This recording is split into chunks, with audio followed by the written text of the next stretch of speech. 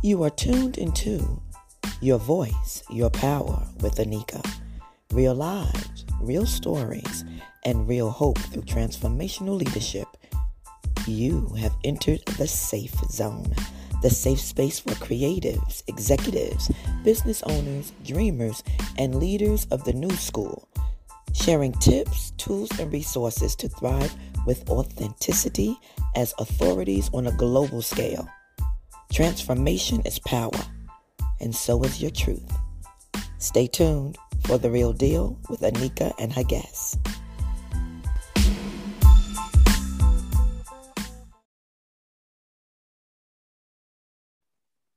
Good day, and welcome to Your Voice, Your Power.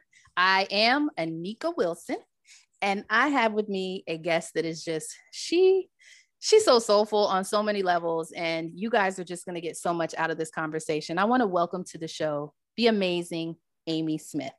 Hey, Amy. Hey, now I have so much to live up to. Oh, I'm excited to hang out. I'm excited to have you here. So can you tell the world who you are and what you do? Sure. So my name is Amy Smith, and I am a life coach and a hypnotherapist. And what that really means is that my work is kind of broken into two major components. The one side of it is the internal element of helping women genuinely believe that they are worthy, that they are deserving of the things that they want, that they have value, that they matter. Everybody has sort of a different semantics of what they label, but it's essentially enoughness, believing that you are enough. So it's this internal element. And then this external component of, okay, now if I have this bolstered sense of self-esteem and self-worth, how do I now communicate that with the outside world? So what does that look like as far as boundary setting, tough conversations, saying no without this overwhelming blanket of guilt? And what are the actual words, right? So we're not told how to go about saying, telling your family you don't believe in the religion you were raised in, or asking for a divorce, or asking for adult children to move out of the house. There's a bevy of different challenging conversations where we just quite literally don't have the words. So that's sort of the breakdown of the two major pieces that I work with in my little corner of the world. So I always ask everybody, can you break down your education and experience? Because in coaching, what's most important is the methodology, like where it came from, how you created your program, and what it stands for. So can you break down your background? Yeah, sure. I'm so glad that you asked that, because I find that it's a little bit of the Wild West in personal development, where people are like, "Ooh, I give good advice. I'm going to just, I'm a coach." And that actually can be quite negligent. So I've been doing this. I think I went to coaching school in probably 05 and ended up getting a certification in 09 that also was an additional accreditation through the International Coach Federation, which is currently the only governing body that really oversees the coaching profession. And I do have a bachelor's in business management, but that doesn't really matter compared to the work that I do now. Well, I guess it helps me manage my business, but, and then I'm also certified and credentialed in hypnotherapy from the Hypnosis Motivation Institute out of, I think they're in Burbank, Southern California. And I did a bevy of other certifications with them as well for handwriting analysis and emotional freedom technique and NLP and childhood stuff. So yeah, all a bunch of fancy stuff. See, I love to ask that question though, because we dismiss our credentials a lot of times. And, you know, working with clients, that's the hardest exercise they seem to have, is identifying their skills and abilities. And Sure. as women, we have been muffled. You know, we are told to dummy down, and we do. We dummy down in relationships. We dummy down at work. You know, I was talking to somebody yesterday, and employees, you were given this title and you were told, don't think outside this box, just provide these services and nothing more, nothing less. And, you know, listening to you, you said something about emotional something, but I listened to it. And, you know, when I look at somebody that I want as a mentor, You know, as a coach is a mentorship, it's a leadership, it's a responsibility. I look for somebody that has a multitude of things, because you have some people who want somebody who's had one job for 30 years, sat there, and that's all they did. They see that as commitment and loyalty. And for me, I see that as lack. I see that as, you know what I mean? Like, I'm open-minded. I job hopped because I wanted to know what I loved. I wanted to learn different things and different modalities of how to be able to live my life and serve others. So I commend your background. And you say business management, but recently I was like, do I need to go get my MBA? My husband has one, and he was like, you already know all of that stuff. But I'm like, you know, sometimes those principles, we minimize the magnitude because it gives us clarity and saves us so much time. So I always give people credit where credit is due, because when we're going to pay for services, when we are going to look for somebody to teach us, to really put the pieces together for us, all of that really does matter. And I really want you to kind of break down the two. You said emotional something, and then you said NLP. And I've only had a few people really break those things down, but can you really educate the audience on what exactly that means? Sure. So emotional freedom technique is commonly called tapping, or is also just the acronym of EFT. And it's based off of the understanding that it's rooted in Chinese medicine with the various energy meridians in the body.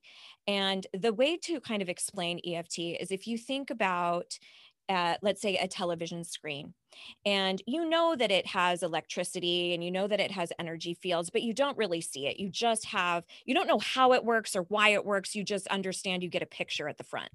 Well, if you pulled off the back and started messing around with a screwdriver in the back, essentially causing trauma to the energy, it would then create sort of or like a blip in the radar. You would then get like a humming noise or a distorted picture. Well, that's exactly what happens to the energy meridians of the body. So essentially what it's doing is removing the trauma and then putting the pieces back together so that energetically everything flows, and then you get this nice, beautiful picture. So, and you do that by tapping on various areas of the body that are, again, energy points. So it sounds really woo-woo, but it's not that different than having an EKG or an EEG that would measure brain waves, energy of the heart.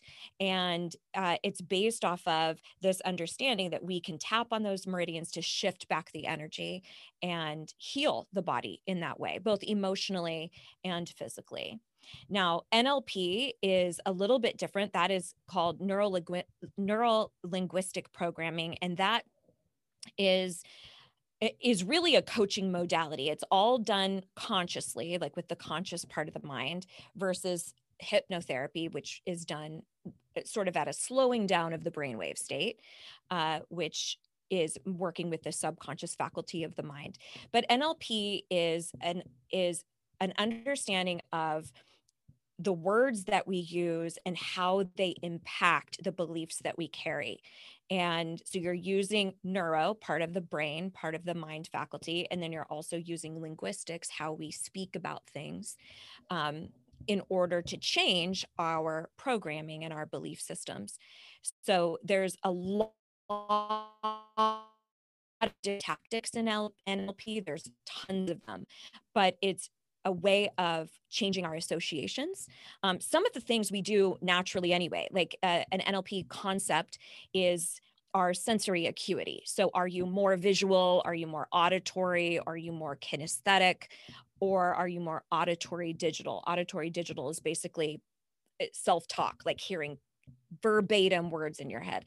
And we usually have sort of a medley of all of them. So that is a way in which to shift your language, right? To say things like, I see what you did there, if you're working with somebody who is very visual, or, ooh, that sounds amazing if somebody's more auditory. So some of the stuff in NLP, I personally feel is kind of some common sense stuff that a lot of us know.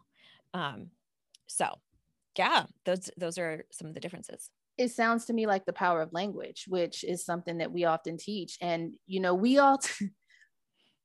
nerds think that it's common, but believe it or not, communication is such a challenge for some, or for many.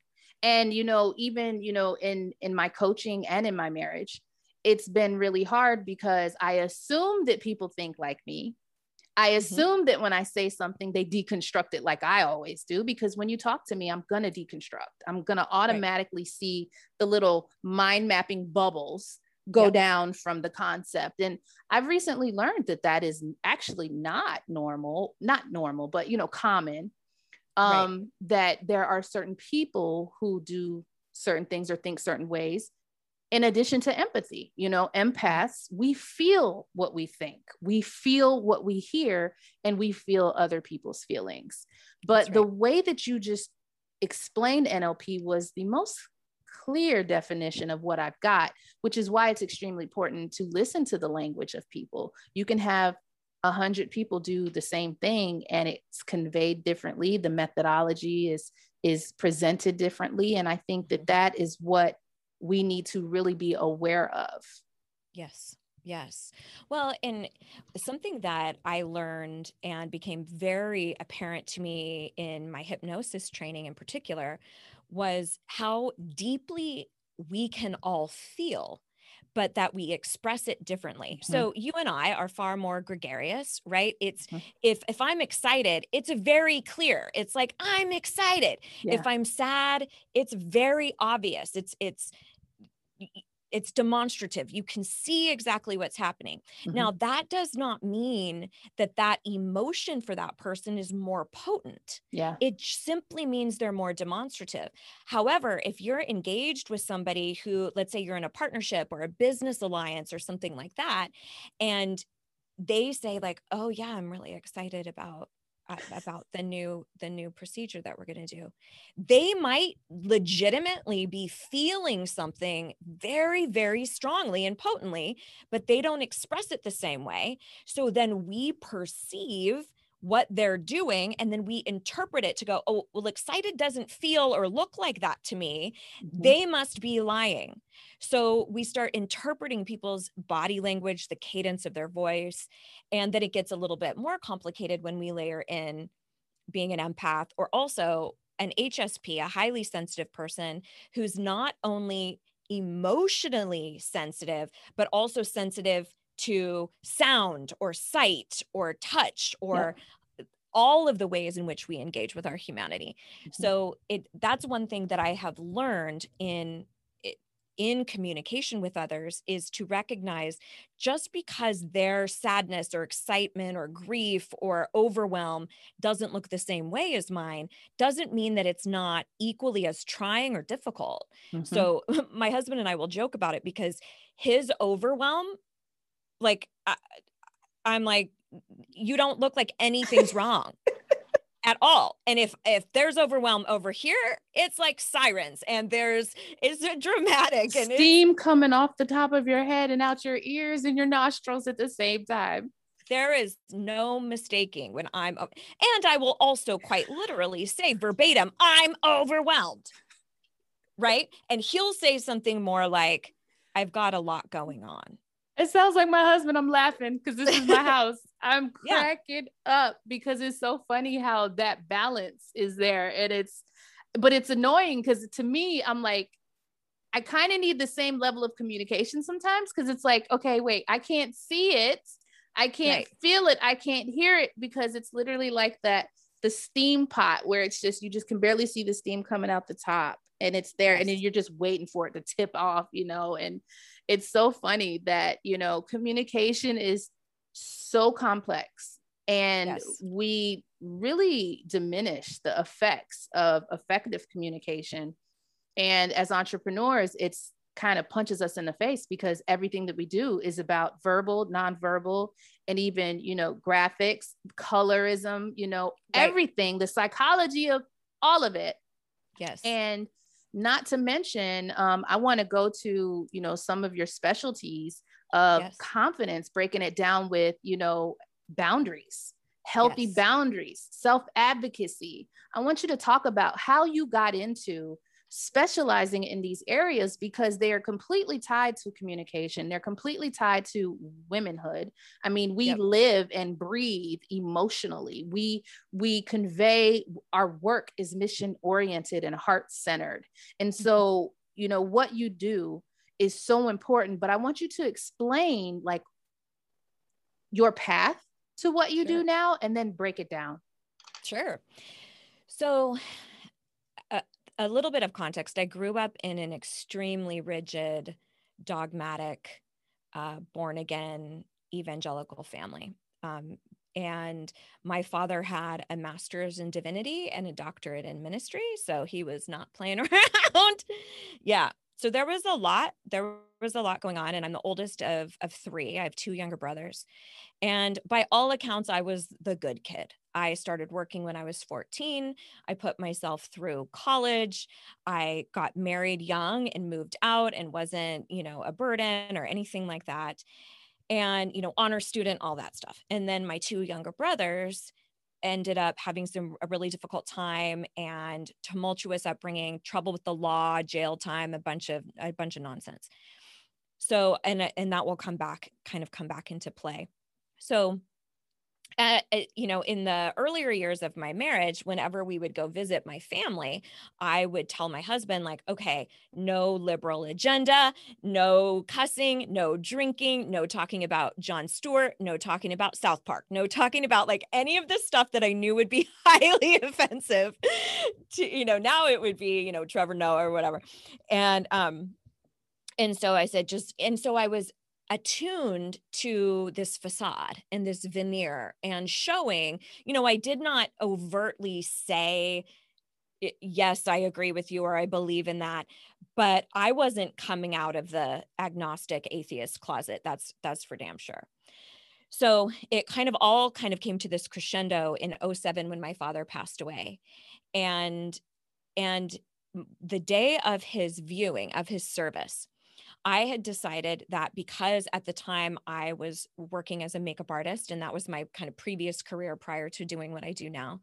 And I felt like it would be a real dick move to be like, oh, Dad, get your own makeup artist, when I clearly had the skill set, right? I just felt like it would be like, oh, are you busy, honey? You can't do my makeup? What? Okay. So I knew for sure that I was going to do his makeup for his viewing. Yes, that's dead dad makeup, everybody. And that I was going to speak to, you're laughing at me, I love it. That I was going to speak to the crowd of hundreds of people. He had really amassed a huge grouping of people that he had influenced. So I feel like I'm winning at daughter, like seriously winning at daughter. And so we get back home to my mom's house, and she says, she finds it the most opportune time to say, it feels as though your father and I have failed as parents, because the three of you, like grouping me with my siblings, the three of you are not, quote, walking with the Lord. So it was like negating all of who I was, all of my character, all of it was just lumped into this very dogmatic, very small pigeonhole. And the only thing I could kind of muster in that moment was to say to her, you probably shouldn't say that to a child. You know, here I am. Oh, this is a teaching moment. And that truly became a shifting point for me. I had already started going to coaching school. I was looking to transition out of makeup artistry and do something a little bit. And that was such a pivotal place where I realized, okay, speaking up for yourself or having a voice around certain matters is not always an ultimatum. It's not always a choice between I either make you happy or I make me happy. But if it does come to that and I have to make that decision, I'm going to choose to make me happy. And that became a complete shift. And I'll tell you, it got messy after that, because it was like a floodgate had opened and I became incredibly adversarial and combative. And I wanted to talk about all the things that we believed in opposition to one another. And there were many times when I was so vitriolic and would have these conversations with my mom where I felt really concretely about what I was saying, about the content, but how I said it was not doing me any favors and was not enabling me to be heard. And it's just a real mean way to communicate.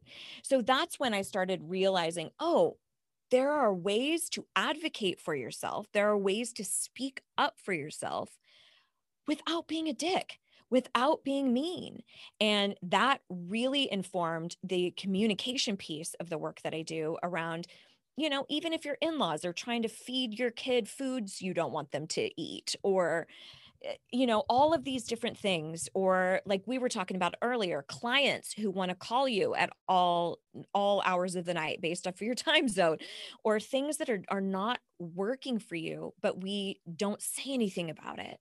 So that truly is kind of the impetus behind the work that I do. I mean, I think we all have our breakthroughs from our breakdowns. I love that term, because when I started Your Voice, Your Power, entrepreneurs think they're coming on to promote their business, and I'm really trying to get to the breaking point. Oh, yeah, because that's what people resonate with, is like, what was your breaking point? And I think that you found that quite early compared to most, women.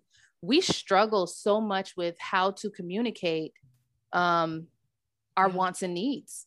I mean, we are literally groomed and conditioned from childhood, and how, Lord knows, I done took lifespan development long enough to know that, you have all of these people who believe that your childhood has nothing to do with your adulthood, and it has everything to do with it. And it walks and talks with you every single day.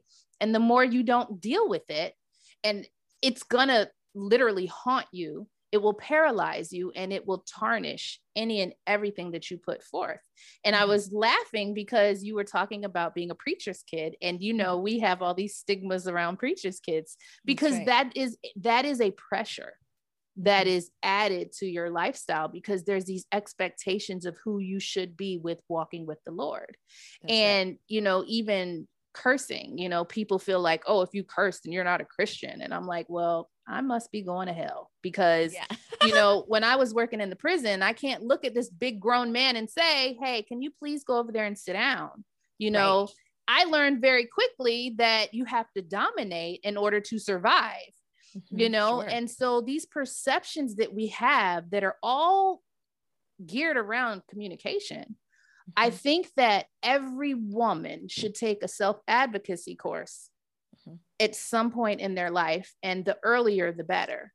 Because even my daughter, I'm seeing now, she doesn't even want to email her professors or teachers, to say, hey, can I meet with you?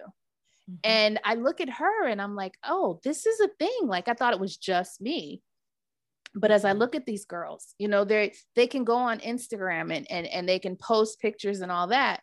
But if it comes to disagreeing with something that somebody says, or being uncomfortable, we often will go with discomfort rather than asserting our thoughts and wants and needs.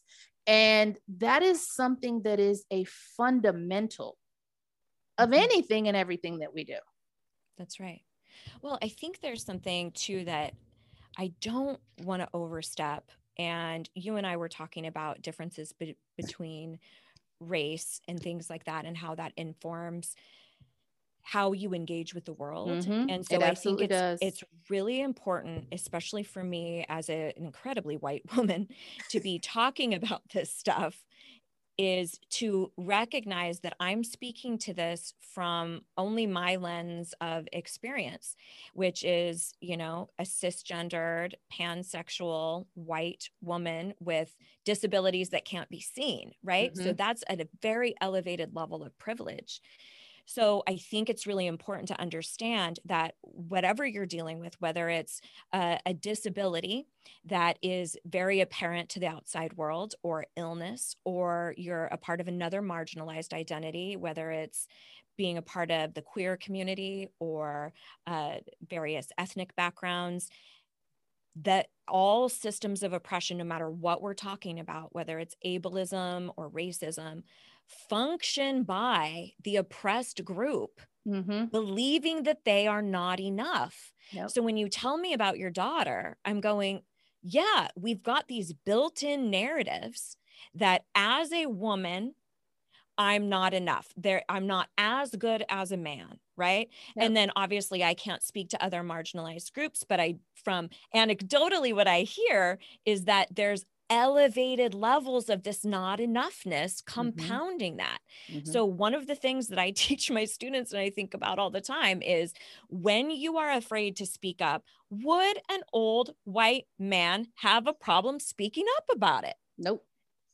How would a man handle responding to that email? How would a man handle if he needed help from a professor, right? And I don't think that we need to put ourselves in unsafe situations. I'm definitely not advocating for that. But I do think if we start looking at our worth and our value as top of the line, Yep. that is the fiercest act of resistance. Yes, it is.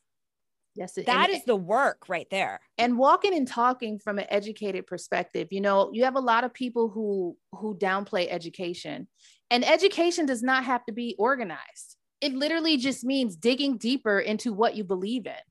You know, as entrepreneurs, I think that one of the freedoms we have is that we can be an expert in anything. Literally, I have interviewed some of the weirdest kind of coaches you would ever think. And I'm like, oh, that's a thing. They made it a thing. Guess what? You can do that. And so when you talk about our value and our worth, I know for me, I tell everybody, my mother had me tested in 4th grade because she thought back then the word was retarded. And what they told her was that her IQ is extremely high. She thinks in big pictures and conceptually, and you know, in the 80s, they didn't have all of this IQ, emotional intelligence, and all that stuff. And so I've been a unicorn for as long as I can remember. I was the Black girl in IB, you know, I was too Black to be, you know, in IB and too white to be with the Black kids, you know, and I lived my life trying to fit in, and also as a military brat. So I was the only Black kid in my whole elementary school, you know, and so I look now at these kids and they're facing the same kind of issues, of course, to a different level, because now it's all on social media. But you say something that is so true, is that the world was built around white men. Education was built around white men, but we're not where we used to be. We have to stop limiting ourselves, because by the click of this little doohickey here, you can get a certification in any and everything. And the certification isn't for the world to say, okay, well, you got an ICF versus a LinkedIn versus a Udemy versus a whatever. It's the fact that you want to dig deeper to really understand why you feel the way that you feel, so that you can then perform better and be confident in what you're putting out. Right. I think it's a yes, and it's ultimately everything is on us, right? It's radical personal responsibility. And at the same time, I think we can acknowledge a system that is designed without equity. A system that is designed for only certain people to achieve. And what's important is to do both within reason of caretaking for yourself. Because what we don't need is more marginalized people killing themselves trying to get everybody else to see a different way. And that's why you and I were talking before we started recording, that we need allies of all different kinds, because so many people, it's exhausting to try to do that educational work. So I digress, but I really think that it's negligent for me to come onto a show as a white woman and not acknowledge that my lived experience of tapping into my is going to be very different than somebody else's. Absolutely. And I think that, I think that level of awareness is what we all need, because I think we often feel like our opinion does not matter. Our contributions are not wanted or warranted, and they absolutely are. And I want you to tell everyone how to find you, because and tell them like what you have on your goodness, because I listen to the podcast. So I know you got a podcast. I know you got downloads, which I think I have one of the downloads. So I want you to tell everybody about all your goodness. Sure. So my little corner of the internet is thejoyjunkie.com, and junkie is Junkie. And that's sort of the hub of all of the things that you can find. You'll see I have a free workbook that you can download. I have, if you go to the tab that says free sources, there's a bunch of stuff that you can access there, including a podcast I've been doing for about 8 years. And there's a hypnosis track there that you can download. So lots of fun stuff. As far as social, I hang out the most on Instagram probably. And sadly a little bit on TikTok, but I don't, I'm a voyeur on TikTok. So I just watch shit. I don't post anything. My daughter got me once on there, and there's a very bad video of me falling while I was trying to do the dance that she made me do. Oh yes. It's hilarious. And I've only done one. So, well, it was like 21 takes to that one. Oh my gosh. I know it seems like so much effort. It is. I am too tired and too old. Is that what it is? I don't know. I'm not interested. Whew. Yeah. Yeah. So that's where you can come hang out. I would suggest getting all your freebies and come say hi. As we were talking about earlier, I too am quite a sailor. So just be aware that I don't watch my language in any way. I see it as an expression of freedom, but I'm coming to terms with that because, as we are as entrepreneurs, when I signed up to do this, I did not really sign up to be in front of the world. And then it just kind of happened. So I really want to ask you something because, I've been doing my podcast going on 4 years and it doesn't seem like that long, but I'm nothing compared. I might have like 150 something episodes, but I think I listened to like 350 or 390, 8 years. 8 years. 8 years. We just recently changed the format. So it was myself with my husband as my sidekick for a good majority. It was 8 years this past March, so a little over. And so now I've switched where I'm starting to have some guest experts and just a little bit of a different series where we take one concept and dig into it over about 3 to 4 different episodes. So that's really new over just the past couple of months, but it's been really fun to not have to be solely responsible for all the content. So what led you to start a podcast? Well, it was sort of the thing to do back then. It was like the early adopters, it was, there's this thing. And some people were having radio shows and it was like an online radio show, but that was essentially a podcast. And there was 2 other colleagues of mine who had been toying around with the idea. And so we all kind of launched our pods at the same exact time. And part of it is also that I loved the medium of speaking versus blogging. And so when I first got involved in personal development, it was all about build your business through a blog. And I find that so cumbersome. Just let me talk for a while. I just want to talk. So I concur. That's how it started. Yeah. I'm cracking up because I've written 1 million blogs and I'm not feeling it. Like, I don't want to put it out there because I'd rather talk, And so I get it. I absolutely get it. You got something to say, so you have a place to say it. Yep. And prior to that, I did a lot of video blogging, but podcasting has just been such a better medium for me. And I genuinely love it. I really enjoy it. So you definitely gave me something to think about this morning. I was listening to you and I've only recorded one by myself. Every other episode has been interviews. And I have been in a growth spurt lately. And, when I first started my podcast, I didn't feel like I was enough. So I started it with interviews and I got into a groove. And then I started doing virtual summits by bringing people who were experts in the things that I love, because I couldn't narrow. Everybody's like narrow. And I'm like, as a psychologist and mental health expert, like, what do you narrow to?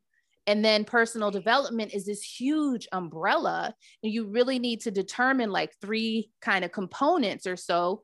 And I just couldn't. And so in all of my projects, I create projects because they have to be collaborative to really hit on all the pieces of the puzzle.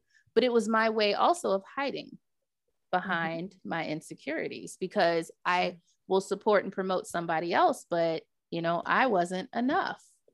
And so as I step into my enoughness, I was listening to you and I was like, I have written a gazillion courses, blogs, and stuff that's not out there yet.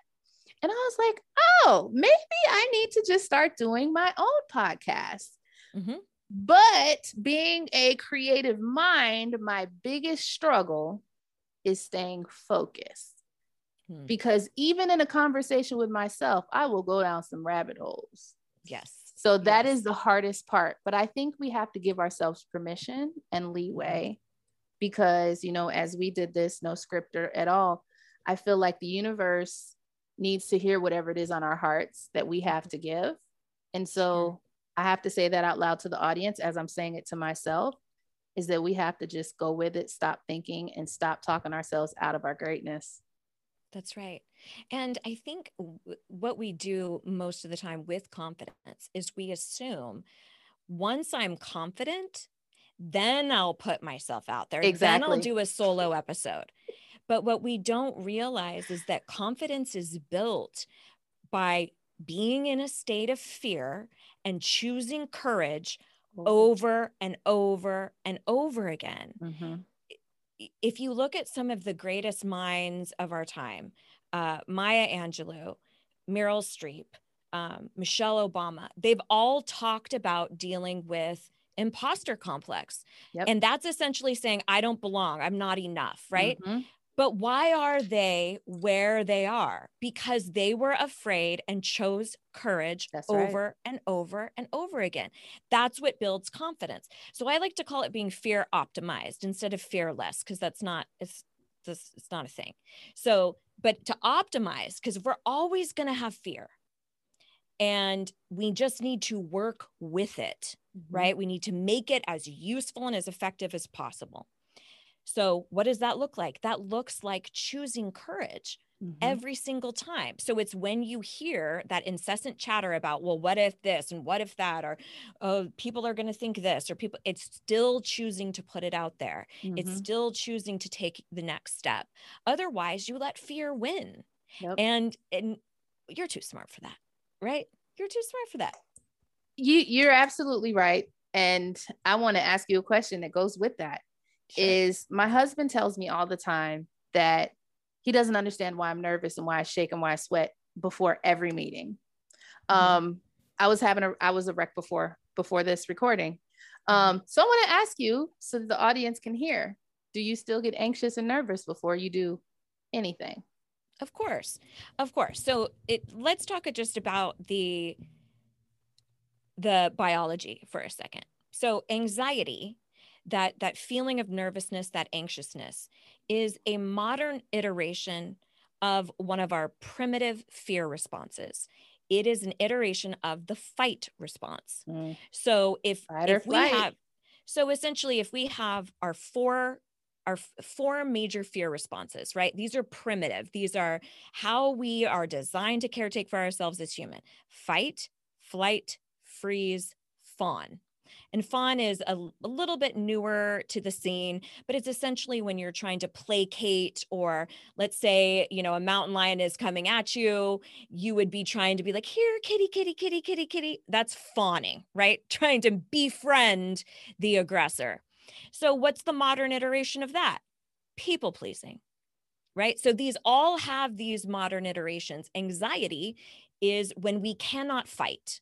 It's when, oh my gosh, I'm feeling a stress response. And what's happening on a brain level is your brain is going, oh my God, we're having a threat. There is some sort of risk that's happening here. I might be attacked. I might not be safe. Send in the fear response. And now we know that the modern iteration of that, again, is anxiousness. We don't really have to go to blows. We don't really have to throw our computer. It's not that extreme of a fear response, but that's why we get anxiousness. So one of the things that I do all the time is I talk to that fear response, because again, what it's doing is trying to keep you safe. It thinks, oh my gosh, there's this other person who might judge me. They might think ill of me. They might think that I'm not well-spoken. That means threat, send in the stress response. So if I can go, oh, hey, honey, it's Anika. She's got our back. It's not going to be a tough conversation, but man, I am so grateful to you. You think that we're about to be attacked by a mountain lion and you can't tell the difference. And that's so sweet and so primitive of you. And I really appreciate it. You sweet little lizard brain, but we've got this. We're actually not in impending doom or death. And so I just start talking to that because it sends in the physical pieces of racing heart, the sweaty palms, shortness of breath. It's preparing to do battle. So if we can understand that it can't tell the difference between somebody judging you or somebody about to cause you physical harm, then we can go, oh, okay. That's the conscious part of my mind now needs to come in and talk to the subconscious and say, hey, babe, we got this. You're right. We've never done this before. We've never talked to this person before. We've never asked for this raise. We've never set up this boundary, fill in the blank. And that's exactly why when we are facing something like speaking up, then we've never done that before, or believing in ourselves or telling ourselves that we're enough. Our mind goes, we don't know that. We've never been there. Oh my gosh, that must be a threat. Send in all of the chatter. So recognizing that, oh, okay. It's just my body thinking this is unsafe for some reason.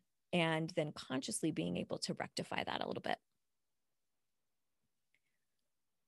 I was cracking up because I was envisioning this lion and then the lizard. I'm so visual, but yes. It's so true. I asked you that question because I think that, I want women especially to understand that when you have some level of fear or anxiety, that also means you care and that there is passion behind it, because so many people, thrill seekers, people who love creativity, tattoos, all kind of stuff. We have levels of fear that we don't let stop us because we're like, but we know the reward of, the fear.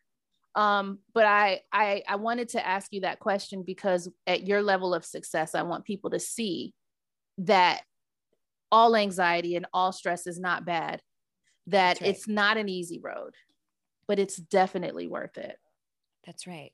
Well, you have to think too, what's happening, your brain is trying to make sense of, is this a viable threat or not? And what's challenging about fear and anxiety is that it will kick in when we actually are in danger. Mm-hmm. And when we're not, when we're actually just needing to push and play a bigger game. So I think that's why it's really important to examine a situation like, oh, if I'm nervous about this interview, is there really an impending threat? Or is that my fear response just saying, hey, this is something new. We don't know this. Are you sure? And every situation's different, because there are situations where, depending on, who you are or how you identify, that going into certain situations, you aren't welcome, mm-hmm. and it might be mm-hmm. a threat to your safety. So it's not that we always push through fear. Mm-hmm. It's that we examine the fear and go, is this a viable threat? Is this my fear response saying abort mission? Or is it saying, okay, this is new and you're just scared because it's new, mm-hmm. and we don't know that. And so you have to kind of unpack it at each intersection. Absolutely true. Absolutely true. And I think that that's something that comes with levels of awareness, as we learn. And I think as employees, we have that security net. We have a place that's going to take the brunt of the risk. Right. But as entrepreneurs, we take all the risk. And so I think that's what sets us apart. But I think that's why we also need to give ourselves more credit.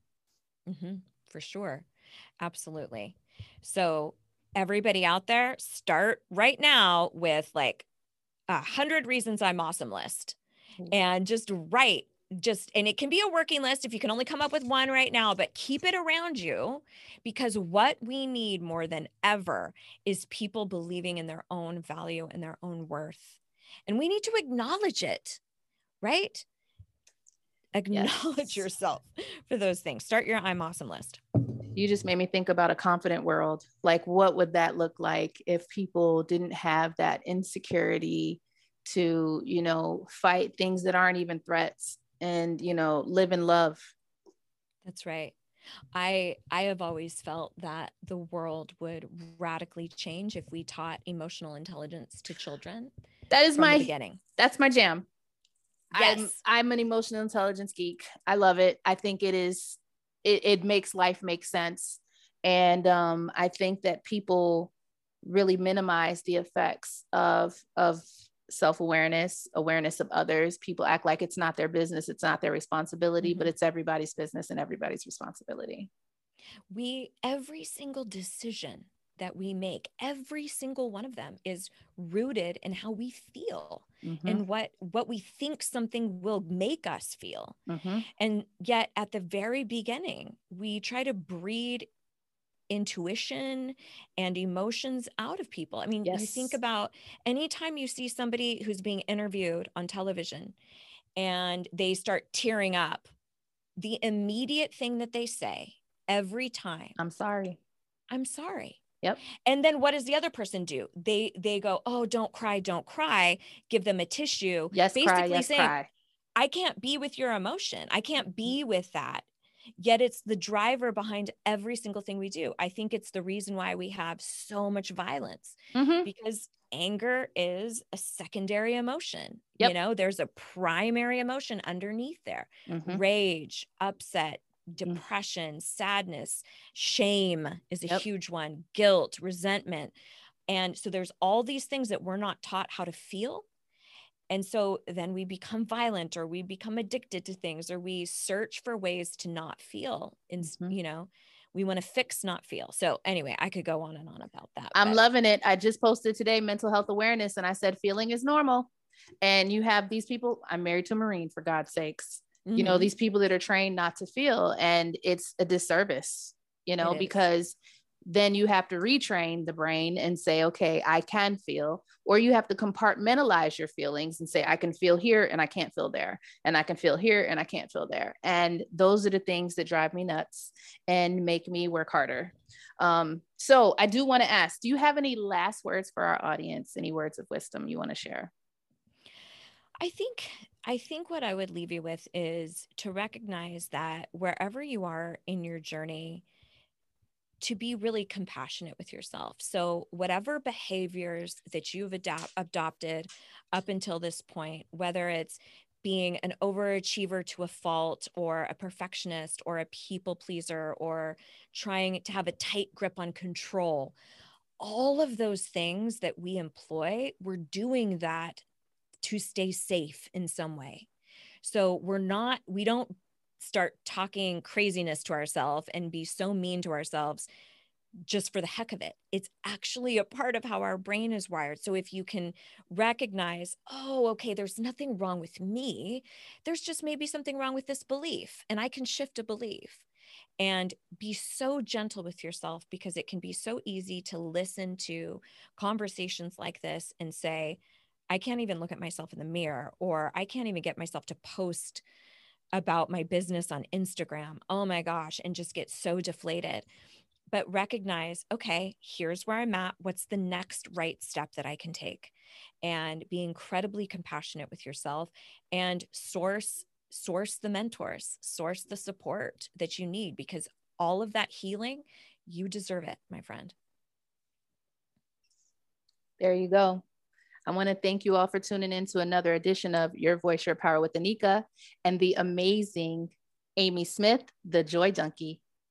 As always, stay powerful.